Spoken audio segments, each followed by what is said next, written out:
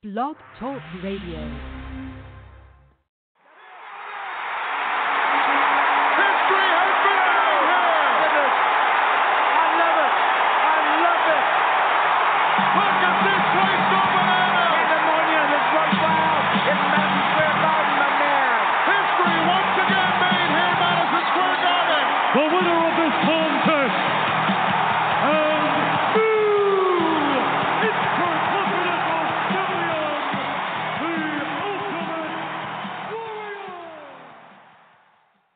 And welcome to another action-packed, body-slamming episode of 80s Wrestling Radio.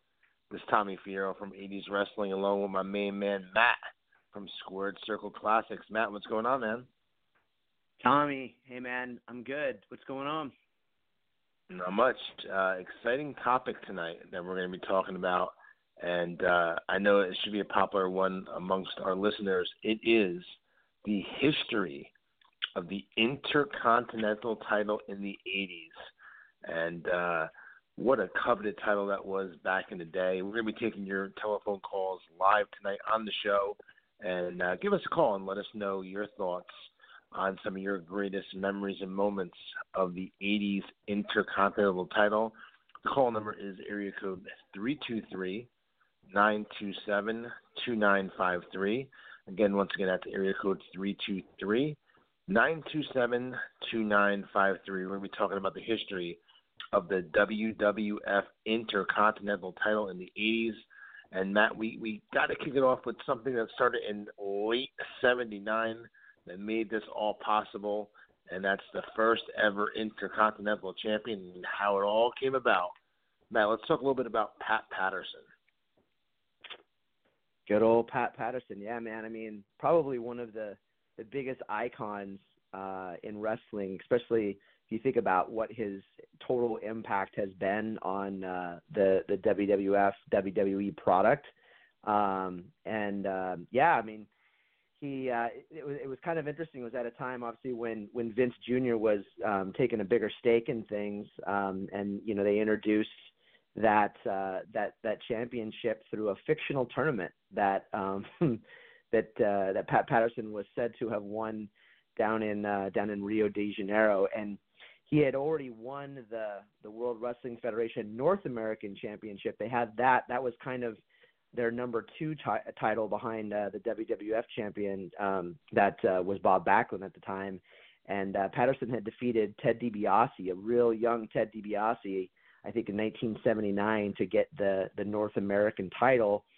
And then they came up with that idea for him to win like a 15 or 20 man tournament down in Rio de Janeiro and come back as the North, already having the North American title, and now winning this down in South America and merging these two titles to call it the Intercontinental Championship. And I just actually posted to make an announcement for the show here about less than an hour ago, and I've got the clip. I've got Pat Patterson's first clip on TV being interviewed by Vince McMahon, and he's got the Grand Wizard as his manager. And Vince is asking him, "What is this Intercontinental Championship?" And so he gives like the spiel, exactly, you know, what I just kind of laid down about this tournament. And so that was kind of the introduction of it in September of 1979. I don't know if you know the answer to this. I don't. Do you know how many times he actually defended the Intercontinental title? Because I know he didn't have it for very long. And doing some research prior to tonight's episode, I'm sure that you remember as well the old WWF Coliseum video. They had a history of the WWF Intercontinental title video from Coliseum Video. He's actually on that video defending the title against Dominic DeNucci, which I just thought was like a rare, you know, title defense for him. Do you know how many times he actually defended the title? He didn't have it very long. No, he had it for I want to say he had it for about not quite a year. I think he had it for about 9 months before he lost it to Ken Patera. Yeah, I don't know. I'm not quite sure how many times he defended it, but looking at that title actually was really cool. I mean, before we got to like the classic one, which we'll get to, you know, obviously that was introduced into the mid 80s.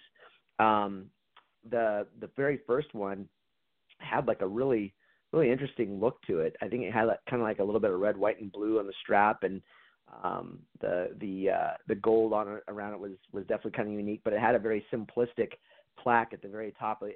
There's some pictures I've seen of it close up, and it's just got like a little, almost like a bowling trophy that you would have seen back in the 70s or 80s. It's just like a little bronze plaque that just says Intercontinental Champion, engraved on it. But like the rest of the belt's got some cool pieces to it. Nice. We have our first caller of the night, actually, Barry from DC. Welcome to 80s Wrestling Radio with Tommy and Matt, talking about the WWF Intercontinental title. What's going on? How are you? Hey, what's going on, gentlemen? New listener from DC. I actually listened to the last week's episode this afternoon, and then awesome. Tonight's episode caught my attention. So cool. Thanks, man. Thank you for listening. What was that? Oh, just saying, thanks for checking that out. Appreciate that. Yeah, it was great. So, I just wanted to listen in, hear about the IC title, which we all love. It didn't get quite the spotlight the heavyweight championship had. But, it was still cool to see, guys, like the Savages, Randy Savage, Tito Santana, Ricky Steamboat, and all of them, go at it for the strap and, carry it and bring a lot of attention to it. Even, eventually down the stretch, Ultimate Warrior, Rick Rude, Mr. Perfect. So, it's just good to, hear about this. So I'm really looking forward to this episode, guys. Cool, man. Yeah, no, thanks. I think, this decade of the 80s was really obviously not only the birth of the championship, but also, really what made it become like a prestigious championship. I mean, it was the number 2 championship, in the company, up until probably the Ruthless Aggression era and the brand split. And, it's technically the second longest tenured championship too. I mean, it's counted as the third because of the United States Championship, which goes back into the NWA back into the 70s. And obviously once WWE purchased all of that, they then recognized that title. But, you take that out of the mix, the IC belt is really kind of the second oldest belt. And, the 80s is really what established, that and built some of the biggest stars ever. And, obviously looked at as, especially as it went on into the late 80s and into the 90s, that was the stepping stone to get to the WWF Championship. So, man, I mean, it's a really cool title with a really awesome history behind it. Do you have a favorite memory, like a favorite champion or the version that they rolled out, I think Tito Santana held it for a little bit, but the IC belt that we all know it to look like. It was the version that Tito Santana had, and I think he had lost it to Randy Savage. Yep. Yeah, so that model of the belt, that was like when I started watching wrestling, and I just remember WrestleMania 3, Randy Savage and Ricky Steamboat in that epic battle, and then Ricky Steamboat just winning the title, and George Animal Steel presented to him in the ring, and just after that crazy epic match, that's probably one of my favorite memories of it. And then of course, Ultimate Warrior winning it in a matter of seconds from Honky Tonk Man. I think at SummerSlam '88. So yeah. Yeah, man, that's some good stuff right there, and obviously, as we get into the show, I'm sure we'll definitely spend some time talking Savage Steamboat. That match, personally for me, probably ranks definitely top 5 matches of all time. Just its overall significance and what it did, I think, to really lift the overall quality and what became kind of like the gold standard for what was expected of just a knockdown, like what you call almost like a perfect wrestling match. That was the match to me that kind of wrote the blueprint for where we would see really great wrestling matches go from that point forward. Absolutely. Hey, Barry, thank you so much for calling in, man. We appreciate it. And please continue calling in the future. We're live every Monday night. Yeah, Barry. Thanks, man. Definitely. I'll be checking you guys out. Thank you. Awesome. Thank you, man. Hey, Matt, I want to get into that real quick because obviously the majority of people that are going to call in are going to be talking about, Macho Man Randy Savage and Ricky Steamboat from WrestleMania 3, and they definitely should. I mean, that match was, like you just said, probably one of the top 5, in my opinion, as well, of all time. But the work behind the Intercontinental title came before that. I think Tito Santana, Greg Valentine, and Randy Savage, before Ricky Steamboat, they don't get really the credit they deserve for really, really, really elevating the Intercontinental title. First, Tito won it from Don Morocco in 1984 and then lost it to Valentine. Tito won it in February of 84. He lost it to Valentine in September of 84. And then Tito won it back again from Valentine in July of 85, and actually one of the best Intercontinental title matches of all time. It was a steel cage match in Baltimore, which was awesome. And then after that, Savage won it from Tito on a house show in Boston in February of 86. That stretch right there for me is what really, in my opinion, put the Intercontinental title on the map. Yeah, I completely agree with that. And we can't forget, too, Pedro Morales, because Pedro Morales, to me, flies under the radar when talked about with this championship, because to this day, he's still the longest, he has the longest total number of days with the title held. I believe it's like 619 days. He had 2 reigns. So he beat Ken Patera for the belt, and then he dropped it to Morocco, and him and Morocco had some amazing feuds. And then Valentine got in the picture, and Pedro Morales beat Valentine several times for, during Valentine challenging for it, to the point where Valentine left the company and went back into the NWA before coming back again in 84. But Pedro Morales, not only does he have the longest overall total reign, but he was also the first, what we'll call the Triple Crown winner, because he'd won the when it was the WWF, he won that belt in the 70s, and he was also a tag team champion. So when he won the Intercontinental belt, that put him on the map for being the first Triple Crown winner, and then having it for the total number of days. And you go back and you look at some of the guys he feuded with. He was responsible for being one of the main guys that helped elevate the Magnificent Moroccos and the Greg Valentines to get to that point where, where Vince was taking the company, on that national big scale. He brought a lot of that prestige to it, because by the time I really became a fan, Pedro Morales was a little bit before my time, but I went back and watched some of his stuff, because I remember Pedro Morales as being more of a mid-carder. You'd see him, oftentimes tagging with a Tito, or he'd be in a lot of mid-card stuff. And but yeah, I mean, he definitely deserves to have a little spotlight put on his career and what he did for that title, and still, like I said, to this day, still ranking at the top of having the belt for the most number. I know the Miz, I think he's had it 8 times, and he's right on the heels, but Pedro only held it twice, and he held it for over 600 days, which is pretty crazy in that early 80s time period. Absolutely. Hey, man, what I'm saying? We're going to get to our next call in just 1 second, but real quickly I want to say, I feel like sometimes you're in my head, because I was just about to say this, and this happened a couple times last week's episode as well. I feel like you're in my head because I was just about to say the same thing. I started watching wrestling in late 85. So by the time I started watching, like what you just said, Pedro Morales would be one of the first couple matches on the house shows. He'd wrestle Iron Mike Sharp, or like you said, he'd be in a tag team with someone.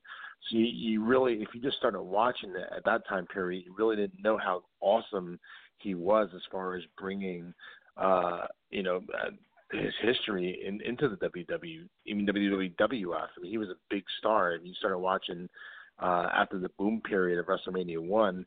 You didn't know how much he contributed to the product. So, yeah, definitely, if you go back and watch stuff in the early 80s, he's absolutely a huge contributor to not only the Intercontinental title, but to the WWF as well.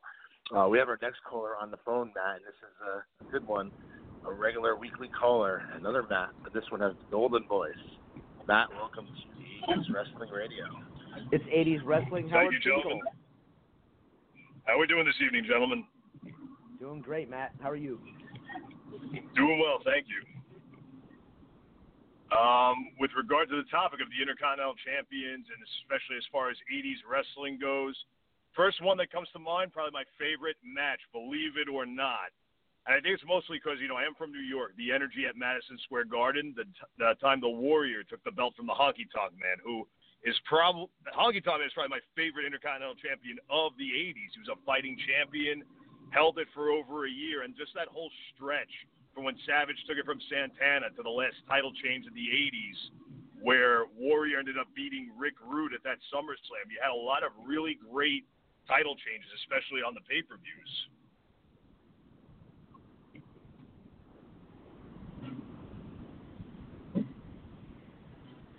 Yeah, it's kind of funny you said.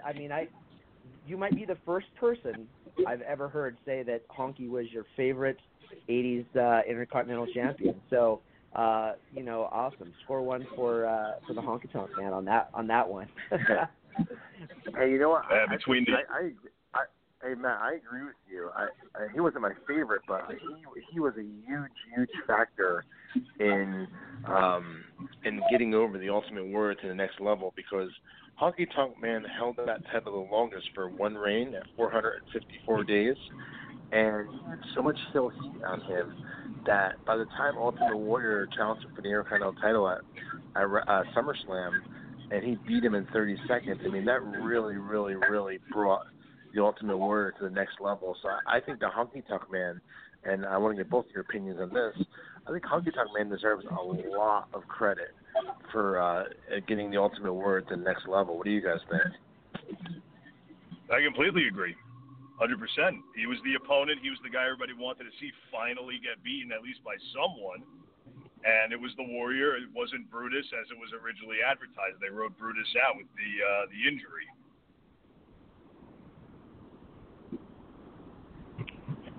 Yeah, my take on Honky Tonk Man is, and I get the reign for being as long as it is because he was such a great heat generator. People always just wanted to see him lose, and you can always get a good storyline going, I think, when you've got a really hot heel that can get that heat, and you've got your faces trying to challenge. I think like that automatically builds for like a good draw. And yeah, obviously that squash match at at SummerSlam '88 was I think a lot of it was for a lot of fans that wanted to see Honky lose. I think it was awesome to see him lose in such spectacular, quick fashion. And at that point too, Ultimate Warrior, he was like they were ready to strap the rocket ship to him. He was really hot, and like. The company, I think, had really been looking for a solid number two and almost kind of like a eventual replacement for Hogan as the top face. And, you had Beefcake there for a while, but, Beefcake, I felt like always kind of had a ceiling on, how far he'd really be able to carry. Like, I never could really see him being a champion. He was just more, I thought, of like a solid number three face that was super over with the fans because of the gimmick and the outfits and, kind of acting kind of nutty and crazy. But to be a champion, I think it takes a different level of charisma and connection to the audience. And obviously, Warrior was so unique and obviously had the build that Vince loved. So, his star was really rising, and it was just like a perfect situation, where the situation was ripe for him to come in and just absolutely blow Honky up in 25, 27 seconds, something like that. Yeah, man, that was definitely one of the highlights of the Intercontinental title in the 80s, no question about it. Hey, Matt, thank you so much for calling in as always, man, and we look forward to hearing back from you next week and every week, man. We enjoy listening to your calls. Hey, thanks a lot for having me, gentlemen. Have a good evening. Yeah, thanks, Matt. You as well. Thanks for calling in again. Thank you. Man, I got to hand it to Matt. He's been a loyal listener and loyal caller of the show. So, kudos to Matt. He's always got like really great takes and insight, on stuff from the 80s. And, actually I should probably say, and again, let's give the call line for people who might be listening. If you want to call in and talk about the 80s Intercontinental Championship, give us a call. The number is 323-927-2953. We're on here for a while, so call in.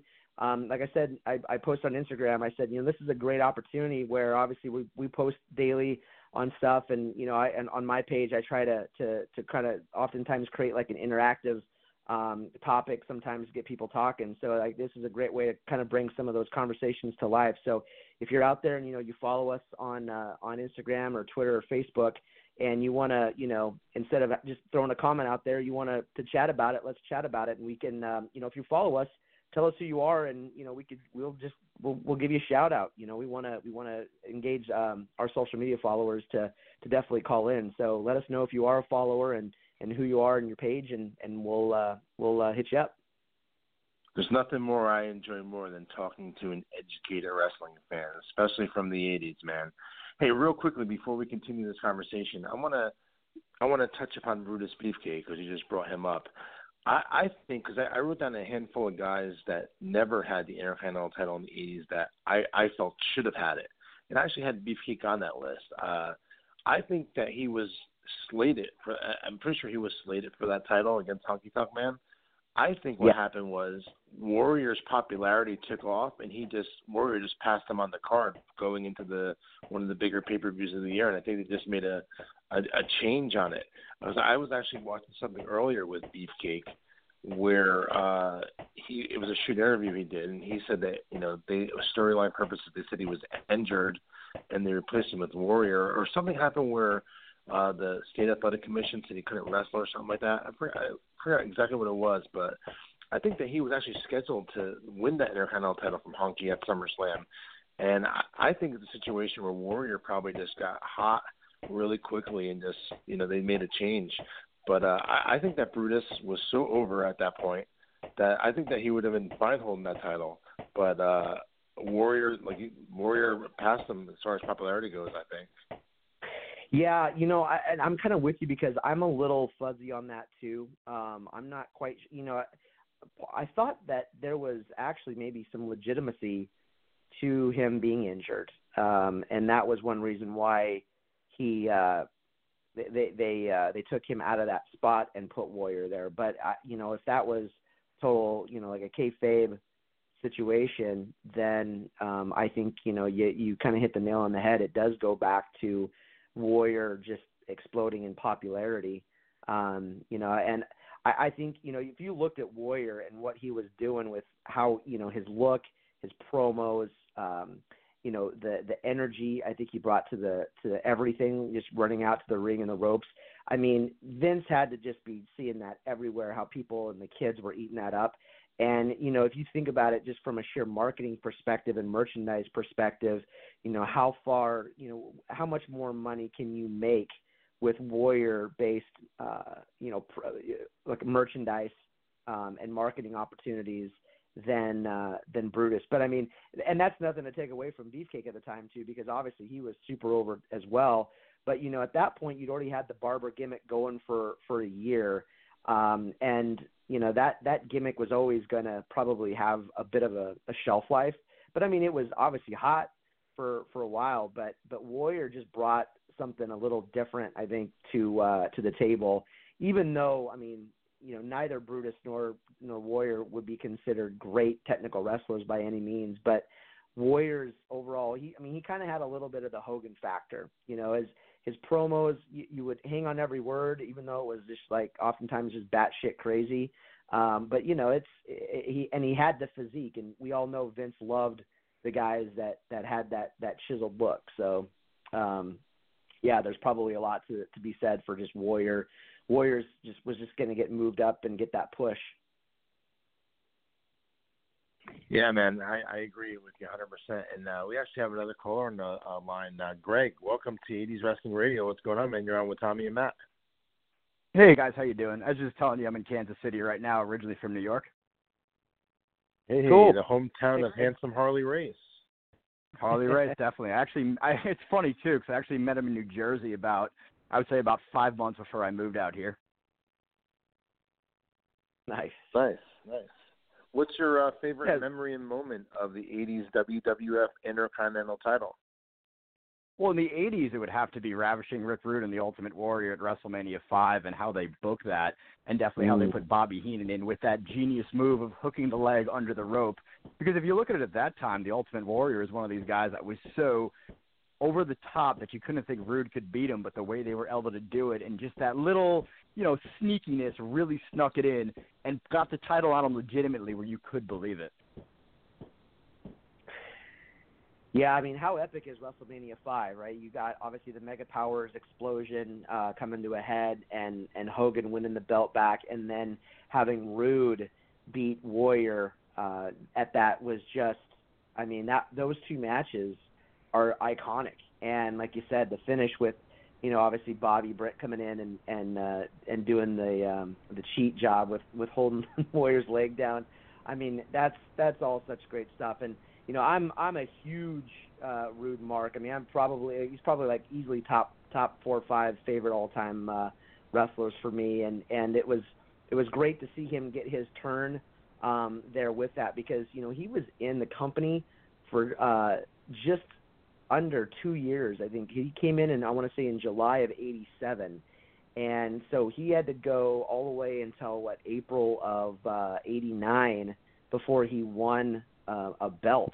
And for a guy of his prestige, because he came in highly decorated. I mean, he was one of the hottest things going when they brought him in '87. I mean, he was just fresh off of the NWA World Tag Team Championship with Manny Fernandez and a short run in the NWA. But before that, he was in World Class Championship Wrestling and was the kind of that promotion's first recognized champion. And Rude had really, not only, he had the look and he had the charisma, but I mean, he walked into the WWF already like a pretty significant resume in hand. And, he had to sit and wait patiently for nearly 2 years before he got a taste of getting gold in the WWF. And so for me, it was awesome to see him to get to that point. And obviously, I mean, man, I would have loved eventually to see him, get to the Winged Eagle. But yeah, that was such a great feud, because I mean, those two guys were so, they both had great physiques and they were both extremely intense. And I just thought that was almost just a consummate face versus heel rivalry, not only in just their personas, but just in their overall look as well. So that's a great one, man. Anything Rick Rude, man, I'm hooked. No, I definitely agree with you. I think you go ahead.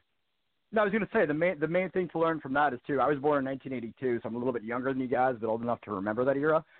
That being said, I just remember how much as a kid, how much I hated Rick Rude and how disturbing it was with the Rude Awakening when you bring the woman to the room, and I would always think, why would they fall for them? He's the heel. And the other thing too, I found funny. One of my best friends grew up in Mount Vernon, New York, and there was a video store there, and all the wrestlers used to go in. And when he met Rick Rude as a kid, Rick Rude was the nicest one of them all, and he just couldn't understand it because the guy was a heel. And no, it was absolutely pretty amazing. I do have one more too, though, but it's early '90s, if that's okay. Yeah, of course. Go for it. Yeah, I think, and this is my favorite match of all time. It's Bret Hart versus Mr. Perfect at SummerSlam 1991. And the reason I say that is for two reasons. Number one, Mr. Perfect was probably the greatest Intercontinental Champion. I know we say the Honky Tonk Man is the gimmick, but I remember how much I didn't like him as a kid and all that and stuff. And, he was trading the belt with the Texas Tornado. They gave it back. But the reason this is my favorite match is because it concentrates on wrestling. It's my favorite match ever because if you look at it, Bret Hart, just out of the Hart Foundation, he drops the belts to the Nasty Boys, the tag belts at WrestleMania 7. At that point, he's this young, hungry up-and-comer, and that is just a match in Madison Square Garden. I mean, my father used to take me to see the New York Rangers all the time, so I was very familiar with the Garden. And at that point, you have the champion trying his hardest to hold the belt and this up-and-comer trying to take it away from him. And, we really didn't know who Stu Hart was at that point, at least as far as WWF mainstream TV. And just watching the Hitman go to his family at the end, that was really a moment right there. Definitely, I loved it. That's about as perfect as Hey. a take as I think you could get, man. Greg, that Oh, was yeah. epic, man. And I couldn't agree more. That match, I mean, those two guys are, Brett was just coming into the peak of his powers, and man, and those guys obviously have a long running history of going back with knowing each other and families and growing up too. So yeah, absolutely great moment, and for sure, perfect being able to do that job for Brett at that moment in time was pretty awesome. And that's Great, a guys. great Well, thank moment. you so much. Greg, that was a great call. We enjoyed listening to you, man. Definitely call back next week. We're live every Monday night, 11 p.m. Eastern Time. We enjoyed that, man. Definitely call back and talk to us again. Yeah, definitely. I discovered you guys when you did the Hulkamania episode. WCW 1998 on Twitter. Make a lot of jokes, talk about WCW, comment on Raw. Really love the podcast, though, because you guys are about my age, and I think a lot of it, too, is, as we get older and everything, it's a lot just to hold on to. But it's not only that. You look at how the business has changed and how much, every Monday night or just listening to this, you could always just, go back to your childhood. We all got responsibilities and everything, but it's really cool, and I'm glad you guys are doing this, and I'll try to call back again. Thank you very much. Thanks, Greg. Awesome, and have a great Thank night, you. man. Great call. Great call. Hey, Wow. we have another call coming up, Matt. We have Dominic on hold. Dominic, welcome to 80s Wrestling Radio with Tommy and Matt. We're talking 80s WWF Intercontinental title. What's going on, man? Hey, what's going on, man? How you guys doing? Good. How are Good, you? Dominic. How you doing, man? Good. That call stole a little bit of my thunder because he touched on two things: the WrestleMania 5 and then Brett and Perfect. So That's all right. Where are you calling from? I'm calling from Boston. I'm right outside of Okay. Boston.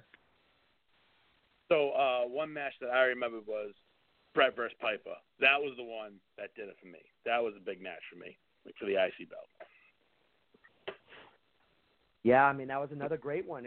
Again, Brett and Piper go way back. With Piper training with Stu, and so I think Piper's obviously his senior, but kind of like a big brother to Brett. I think probably through the industry over the years, and I love some of the promos. In fact, I can't, was it the pre-match promo where like they were like backstage with Mean Gene and they were just kind of facing up and going toe to toe and like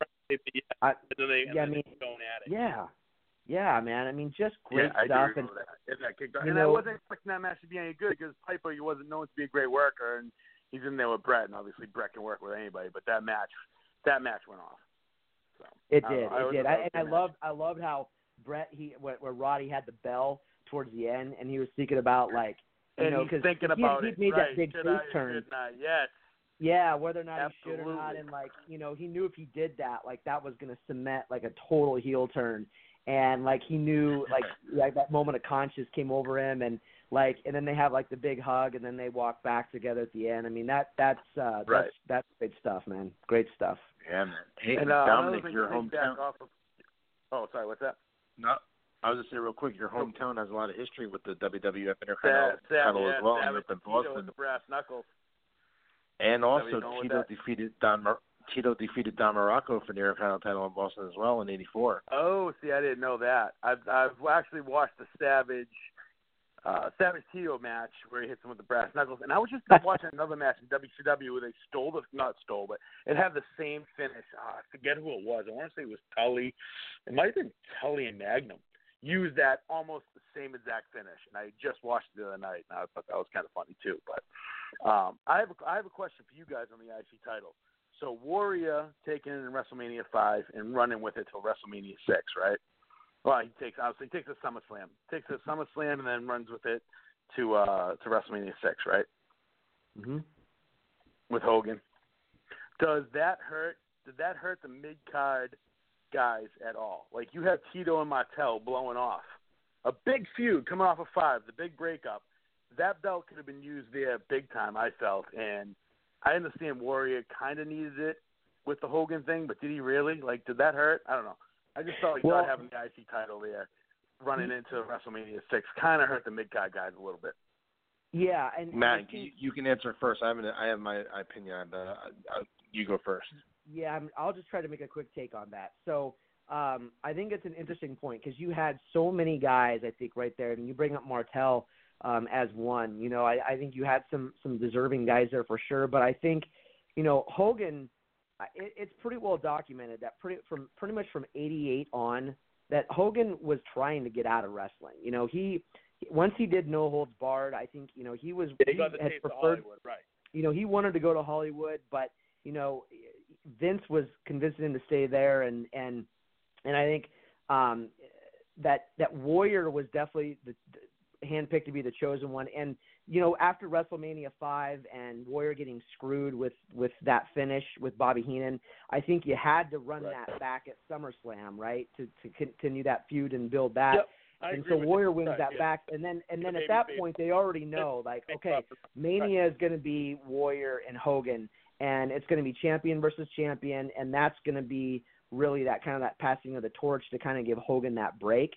So I think, like, while to your question, while it may have, like, some other guys may have gotten slighted, I think it was all strictly business decisions at that point, Yeah, I was just to go off what you said real quick. I agree with what you said, Matt. I think it's also a situation where they booked themselves in a corner. I think that going into that SummerSlam, they thought Warrior would be, if it was at the time where Hogan was talking about leaving, that Warrior was going to be the next guy. Let's get him up a level. Let's throw the IC belt on him and get him over more. And I think that his popularity just grew after he won that title and the way he won it, to the point where they had to do that match, and taking the title off of Warrior between SummerSlam and WrestleMania wouldn't have made sense because they're building him up against Hogan at WrestleMania 6. So I think they booked themselves into a corner where they had no other choice but to do what they did. That's why you got the two baby faces in the one match, which was unheard of back then. But I think that definitely a couple of guys could have definitely got the rub off of that title. 100%. Yeah, and you see it too, like, it's kind of like it was almost a mini Mega Power storyline if you think about it, because you had obviously the Royal Rumble was where Hogan in 90 were Hogan, and they make that clash, and then you have the Saturday Night's Main Event shortly thereafter where Hogan and Warrior team against Perfect and Genius, and then at the melee at the end, Warrior clotheslines Hogan, and then that kind of sets the whole thing up right for WrestleMania. So they were definitely going to work towards that. Yeah, no, you're right. All right, it's just something I never really heard talked about, so I figured I'd just bring it up over here. But Martel's Martel's one of those guys. I think he's on, like, I put him like with Arn Anderson, like some of these guys that are unheralded for being like super, like right at the top of, like, you talk about great workers and just could kick ass. I mean, Martel is a guy that I would have loved to have seen have a run with him, because when he was the model, he was a great heel. He was a great heel. He's a name that comes up with me and my buddies all the time and say, how didn't he hold the IC title? It blows our minds. Mm-hmm. Yeah. I agree. Hey, man, thank you so much for calling, Dominic. We appreciate it, man. No problem. Absolutely, guys. I'll talk to you later. All right, man. Have a good one. Thanks, Dominic. Matt, we have another call on hold right now from California. Hey, Joe, welcome to 80s Wrestling Radio. What's going on, man? West Coast. Hey, how's it going? Hey, I was kind of wondering now. Pretty good. Thanks. I was going to ask you guys a question now. Did Greg the Hammer Valentine and Tito Santana ever have an Intercontinental Championship match when Tito Santana was? Oh, they had two. Oh, yeah. Okay. No, the reason why I'm asking is because I know he kind of had like when I started watching, when I really, really got into WWF, I think it was like 1988. So it was like the Big Boss Man and the Hulk Hogan feud, And so I kind of miss a little bit of Tito Santana's, at the beginning of when he first started with WWF. So, but from what I've done researches on, was that Tito Santana and Greg the Hammer Valentine had a really crazy, backstage feud. I am so happy you're bringing this question up. I am thrilled because I was hoping that at some point here we were going to be able to talk about Greg Valentine and Tito Santana.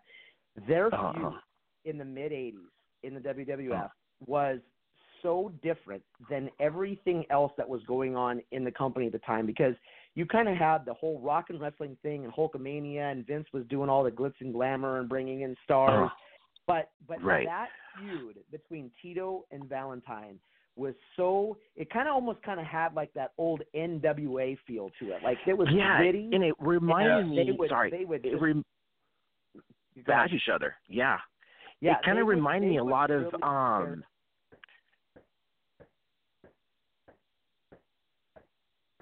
Sorry, Joe. I was just going to say, like, they would really, I mean, and you could talk to them in interviews too. They would say, I mean, they fought very stiff, very, very stiff. And and so here's a treat for you, man. Go look up. I want to say it's July 6th, 1985. Valentine was the champion, and it was against Tito, and it's in a steel cage in Baltimore. And it is a real physical match. In fact, I think Tito gets busted open in that match.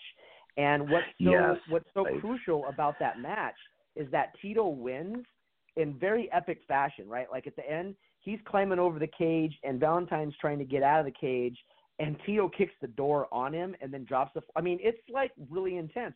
And what was awesome is, out of frustration – and this was already pre-planned, Valentine destroys that. They had that old green strap, and Valentine bangs it against the cage and beats it up because a month later they came in and they introduced the new Intercontinental belt, which is the one that we all know, right? Like the famous current look one.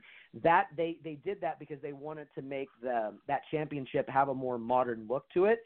So that match between Valentine and Santana in mid-'85 was so crucial because not only was it a great match and really just kind of ended an epic feud between those two, but it set the stage for the iconic IC belt to be introduced about a month later. Yeah, and it's so crazy. Like a lot of those guys from the mid '80s or '80s through like the late '90s, once it became like '80s through just like the late '80s and early '90s, like once they came back, like Ricky the Dragon Steamboat came back, and who was it? And of course, like Tito Santana came back, Bob Backlund came back. They weren't like the same. You know what I mean? And I go backwards and I do researches on some of their matches from when they first started with WWF in the early '80s. And man, dude, they were freaking crazy. Even Ronnie Garvin versus Greg the Hammer Valentine. I thought that was an awesome freaking feud. The Royal Rumble. 1990, I thought that was rad. I loved Ravishing Rick Rude and Greg Valentine's matches, man. I was always a fan of those. Real quick funny story, Matt. I don't know if you know this. I told it earlier in one of the earlier episodes. I was at Madison Square Garden. I was sitting in the 7th row, and it was Ronnie Garvin and Greg Valentine. I actually caught Ronnie Garvin's towel at Madison Square Garden. Nice. That's rad. So. Yeah, man. So I was always a fan. I liked Ronnie Garvin in WWF. I know they didn't do much with him, but his feud with Valentine. I think they made him was like a good. referee. Yeah. Yeah. I think they made him into like yeah. I agree with everything that Matt says. Matt, I'm at the point, dude, where I just don't even need to talk. Like you just like talk on the episode. I'll just stay on mute because everything you say, I agree with wholeheartedly, man. Yeah, that was a great. No, that was man, a great. This has got to be a tag team, man. This has got to be a tag team event. I hear yeah. You. Hey, Joe, how'd you find out about the show? Actually through Instagram because we're kind of like followers, so we follow each other. So I'm pretty sure you know who I am. I talked to you. I'm the guy that runs like that Lucha page, at Tigre Dinamita. Oh, okay. Are you what's your page? Yeah, that's me. Yeah, that's me. You're El Tigre? You're El Tigre? Yeah, that's me. Yeah, yeah, that's me. Yeah, man. Oh, yeah. This Joe. This guy's man. He's awesome. His page. Thanks. Okay, we got to give him a shout out, Tommy. I don't know if you follow him. He has his page. I'll let him give like the handle and all that in a second, but it's completely dedicated to, it's kind of like what we do for 80s wrestling, but it's for Lucha back in kind of the 70s and 80s and probably in the 90s. Like it's all like that era. And he posts some epic clips and great pics of some really old classic Lucha legends, man. So, nice. Yeah, Joe, I think we got to let you plug your page real quick because anyone that's just a wrestling fan but like kind of has an appreciation for Mexican wrestling, you should really follow Joe's page because he's got some really solid clips there. So Joe, do you want to tell us what your Instagram handle is real quick? Yeah, it's at Tigre Dinamita. That's my Facebook, and my name is actually Dynamite, Tiger Dynamite. So, or Dynamite Tiger, sorry. Yeah. And so, so if you guys want to go ahead and follow my page, I would totally appreciate it, and I totally appreciate you guys, definitely putting me on the spot. I totally appreciate it. Thanks so much. You guys doing awesome work too, man. I'm in love with your guys' page. So, I love a lot of that stuff that you guys post. It's really cool, man. So you guys need to keep up the good work too, because that's, man, you guys have a lot of followers. You guys really do. Awesome. Well, thanks, Joe. Awesome. And again, you've got a lot of good stuff and great content too, man. So thanks for calling in. I really appreciate it. Yes, of course. Definitely keep in touch. You guys have a good night. Thank you. Will do. You too, man. Bye-bye. There you go. Another happy listener of 80s Wrestling Radio. Hey, real quickly, I want to throw in a quick plug for the con before we start talking, and before I know it, the show's almost over. It happened last week as well. A very interesting topic tonight. 80s Wrestling Con 2 takes place on Saturday, October the 26th at I Play America in Freehold, New Jersey, featuring the $1 Million Man, Ted DiBiase, with Virgil. Now is a good time to segue into it, that next week's episode here on 80s Wrestling Radio will be about the life and times of the $1 Million Man in the WWF in the 1980s. I'll actually be on vacation next week, but Matt will be joined by Jumpin' Jay, making a return to 80s Wrestling Radio. As you know, a couple of weeks back, Jay had mentioned that he opened up his own business in Minnesota. It's doing really, really well, Matt, and I'm going to tag him in for next week. He's going to come back and join you. I love having Jay on the show, man, and I'm not going to let him leave. I know you're not going to let him leave either, so he'll be back from time to time, absolutely, for sure, if he likes it or not. I'm telling him he has to. But Jay will be joining you next week. You guys will talk about the $1 Million Man in the WWF, which should be really interesting. I'm looking forward to listening to that. And he'll be at 80s Wrestling Con along with Virgil and Bob Backlund, Sergeant Slaughter, Demolition, Brutus the Barber Beefcake, Jimmy Hart, the Killer Bees, Mr. Wonderful Paul Orndorff, and many more. For more information on that, we'll be talking about it a lot more in the upcoming weeks. And also, Matt, we'll probably have some of those guys on the show, interviewing them as it gets closer to 80s Wrestling Con 2. For more information, you can go to 80swrestlingcon.com. That's 80swrestlingcon.com. And let's talk a little bit more about the Intercontinental title now. We said Honky Tonk Man held it for the longest amount of days consecutively at 454.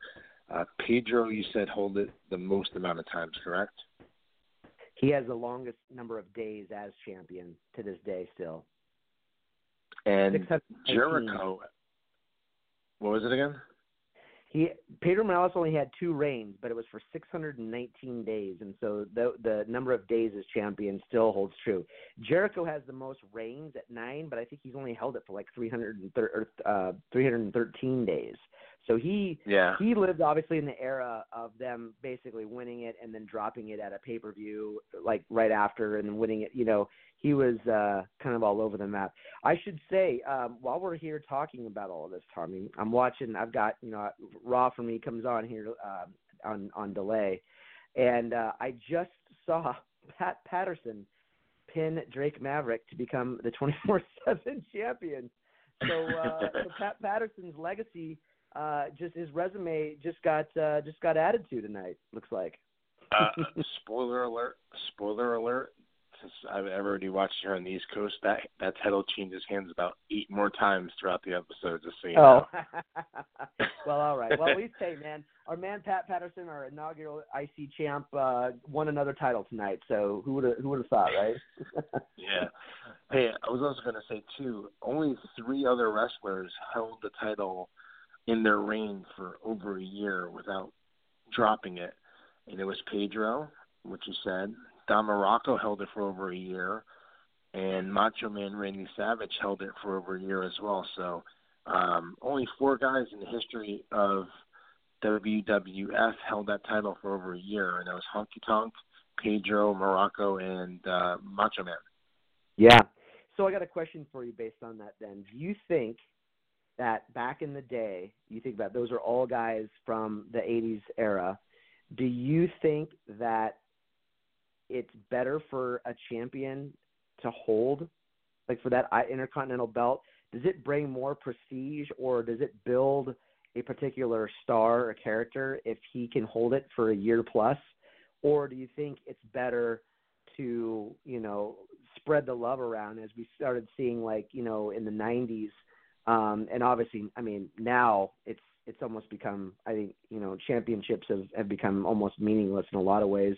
But back then, do you think that having the strap for over a year was a great thing, or do you think maybe they could have pushed a few more guys? Like we talked about a guy like a Rick Martel, earlier, or like a Jake the Snake Roberts, where there could have been a window. Another great one that I thought could have been a great feud was, Randy Savage won it in February of '86.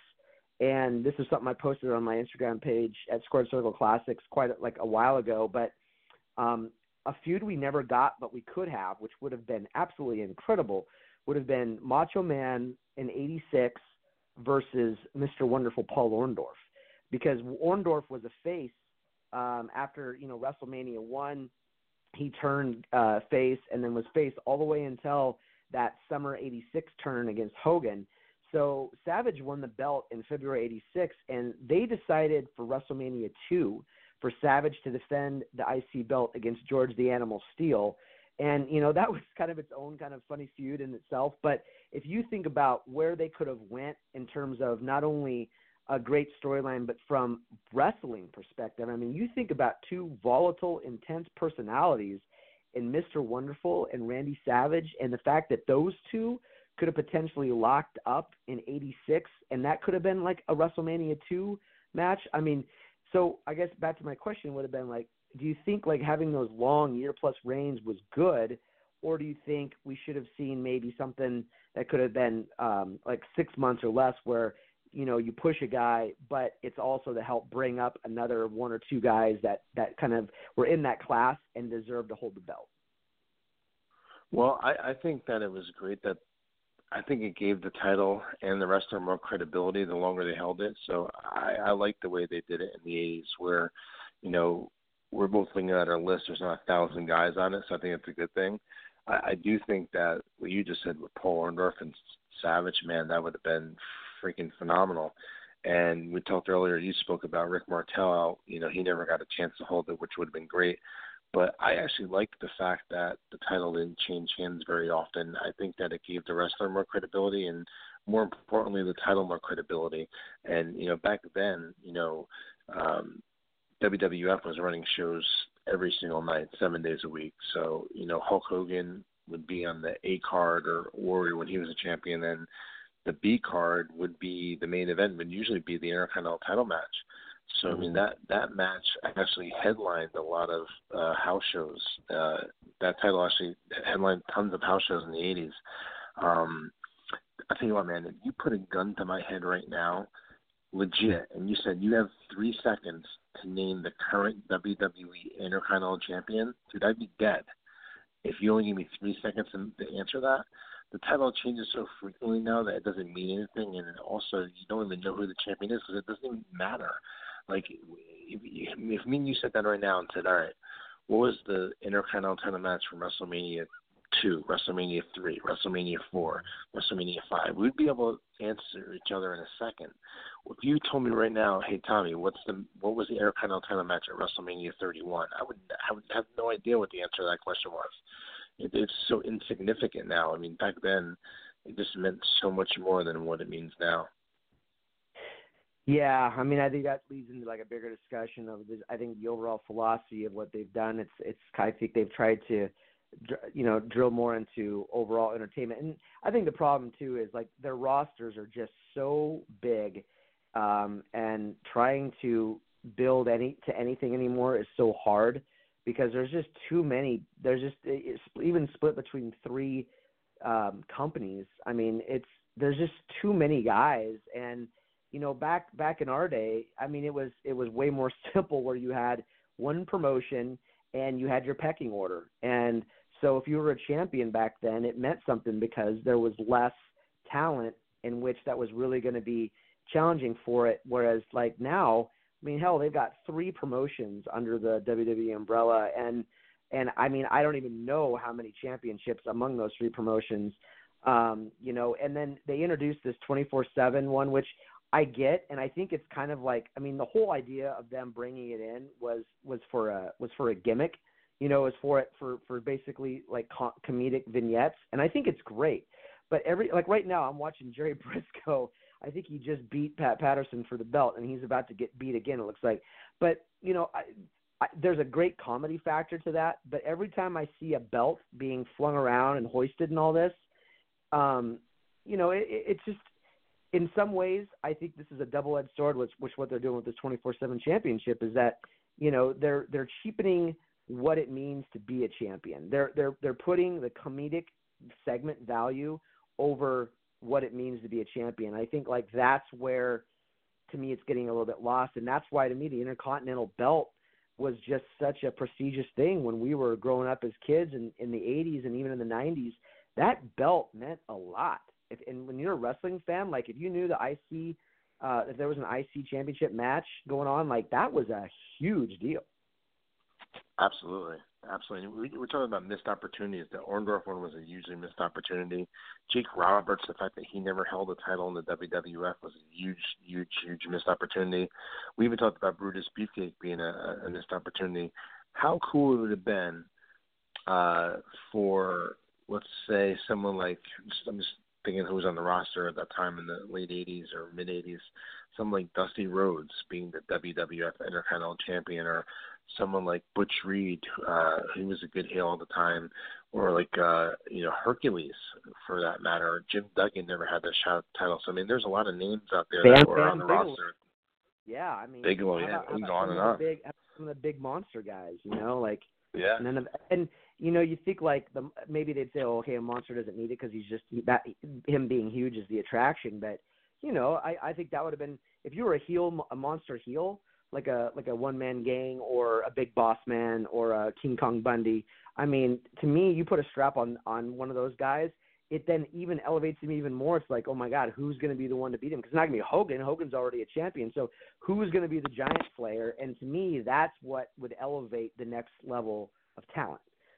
If you could have done it, but it was so hard. I mean, I can't look back on, other than Honky Tonk Man, I truly feel that the Honky Tonk Man held that belt for way longer than he should have. There were guys, I mean, Jake could have easily had, like, you could have cut Honky's reign in half, because Jake was one of those guys, and they fought at WrestleMania 3. So, and Steamboat wins it at WrestleMania 3, and he drops it like 2-3 months later to Honky Tonk Man. So Jake's still kind of in that phase of like and he was always a guy that could be a face or heel. I think people just liked him overall. He was kind of like one of those stone cold anti-hero characters that, you could have cut Honky's reign in half. You could have let Jake have a shot at that. And Jake then could have turned heel, and you could have put him right back in a program with, say, Warrior again. Like, Warrior could have taken a DDT. No one gets up from a DDT, and he could have been the first guy to come up from it because, he was famous for no selling finishing moves. So, there's a lot of ways they could have gone with it. But I feel like that year of Honky Tonk Man, having it from, summer of 87 all the way to summer of 88, you could have done some things there with a number of guys that could have stepped in and done something. But again, I mean, that's the only area I think where it could have maybe been booked differently, because I agree with all their other choices. And I think the Steamboat Honky thing was more, from everything I've ever heard, and you've met him, so maybe you've heard it from the horse's mouth, but it sounded like he had some pressure at home, like they were his wife was pregnant, and it sounded as if like his wife wanted him to kind of take a break and get off the road for a while they were having their baby, and so that was like the driving factor for him asking for time off and dropping the belt to Honky. But Steamboat, it's tough. Great match at WrestleMania 3. And Steamboat's, again, one of those other guys who's like one of my all-time faves. I mean, he was my number 2 babyface to root for in the 80s behind Hogan. And I loved his Flair trilogy in World Championship Wrestling. But, in the WWF, him with a title, like, just, I don't know. Like, it was great that he won it, but I'm also kind of glad that he didn't hang on to it for a long time, because I did think at that time, with Hogan being your top guy, that having a heel be the number 2 and the Intercontinental Champion was probably the way to book that. What do you think? Yeah, I agree. I agree with what you said. Definitely. We're gonna wrap it up, but real quickly, we'll give both our answers on this. Just answer who's your favorite. You don't have to get into who or why. We already talked about it throughout the entire episode. So, Matt, I'll start with you. Who was your favorite WWF Intercontinental Champion from the 1980s? Macho Man. I have to say the same. Macho Man Randy Savage was mine as well. Yeah. To me, he's the one. He's the one that really, I look back and I think more when I think of Randy Savage. I think his peak year, his peak part of his career was when he held that belt.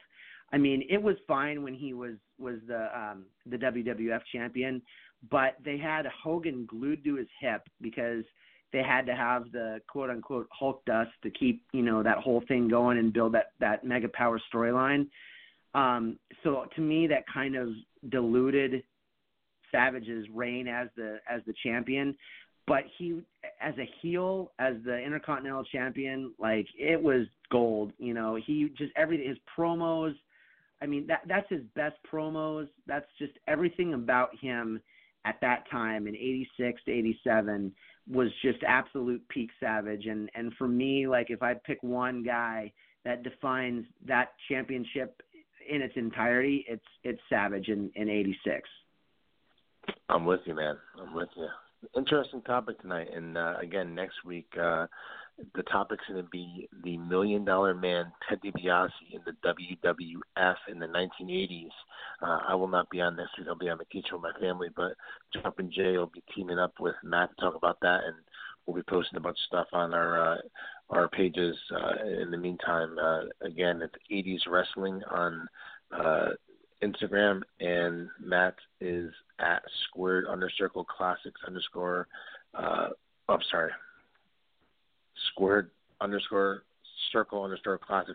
correct? Yeah, you could probably just type in Squared Circle Classics and it would pop up. Excellent page. I enjoy one of my favorite Instagram pages. Good. He posts some really cool stuff, so be sure to check that out. And then until next week, everyone have a great week, and we will talk to you next week right here on 80s Wrestling Radio. Have a good week, guys.